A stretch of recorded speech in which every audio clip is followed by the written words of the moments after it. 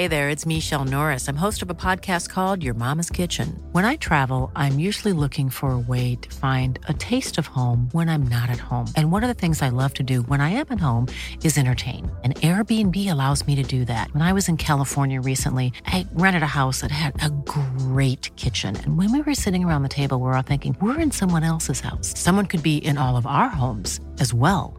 If you have a home, but you're not always at home, you have an Airbnb. Your home might be worth more than you think. Find out how much at airbnb.com/host. talkSPORT.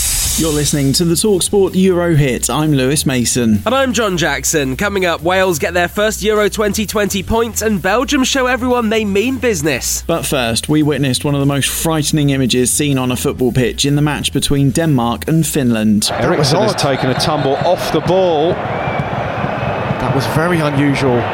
Oh my goodness me. Well, this does not look good at all for Christian Eriksen, and he's still down here, Christian Eriksen, and he looks unconscious. The former Spurs midfielder received CPR on the pitch as his teammates formed a ring around him to provide some privacy. Thankfully, after a worrying few minutes, he was taken to hospital conscious, where he underwent further tests. Within an hour, we'd had more positive news that he was in a stable condition.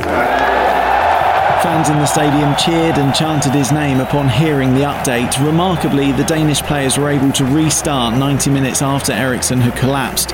Although the game eventually finished 1-0 to Finland, the result took a backseat as the incident put everything into perspective. Eriksen's teammate at Inter Milan, Romelu Lukaku, paid his own tribute down the TV camera after he opened the scoring in Belgium's 3-0 win over Russia. And Fabrice Muamba, who suffered a cardiac arrest on the pitch while playing for Bolton against Spurs in the Premier League back in 2012, tweeted his best wishes. Earlier in the day, Wales were the first home nation to get their Euro 2020 campaign off to a start. Played short, Morel with a cross. Oh, the header is in!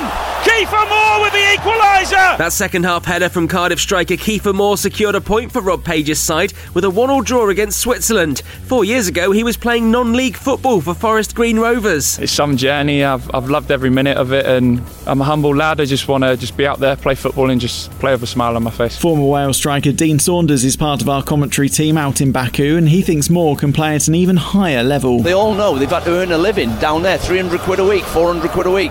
If you don't try, you get binned.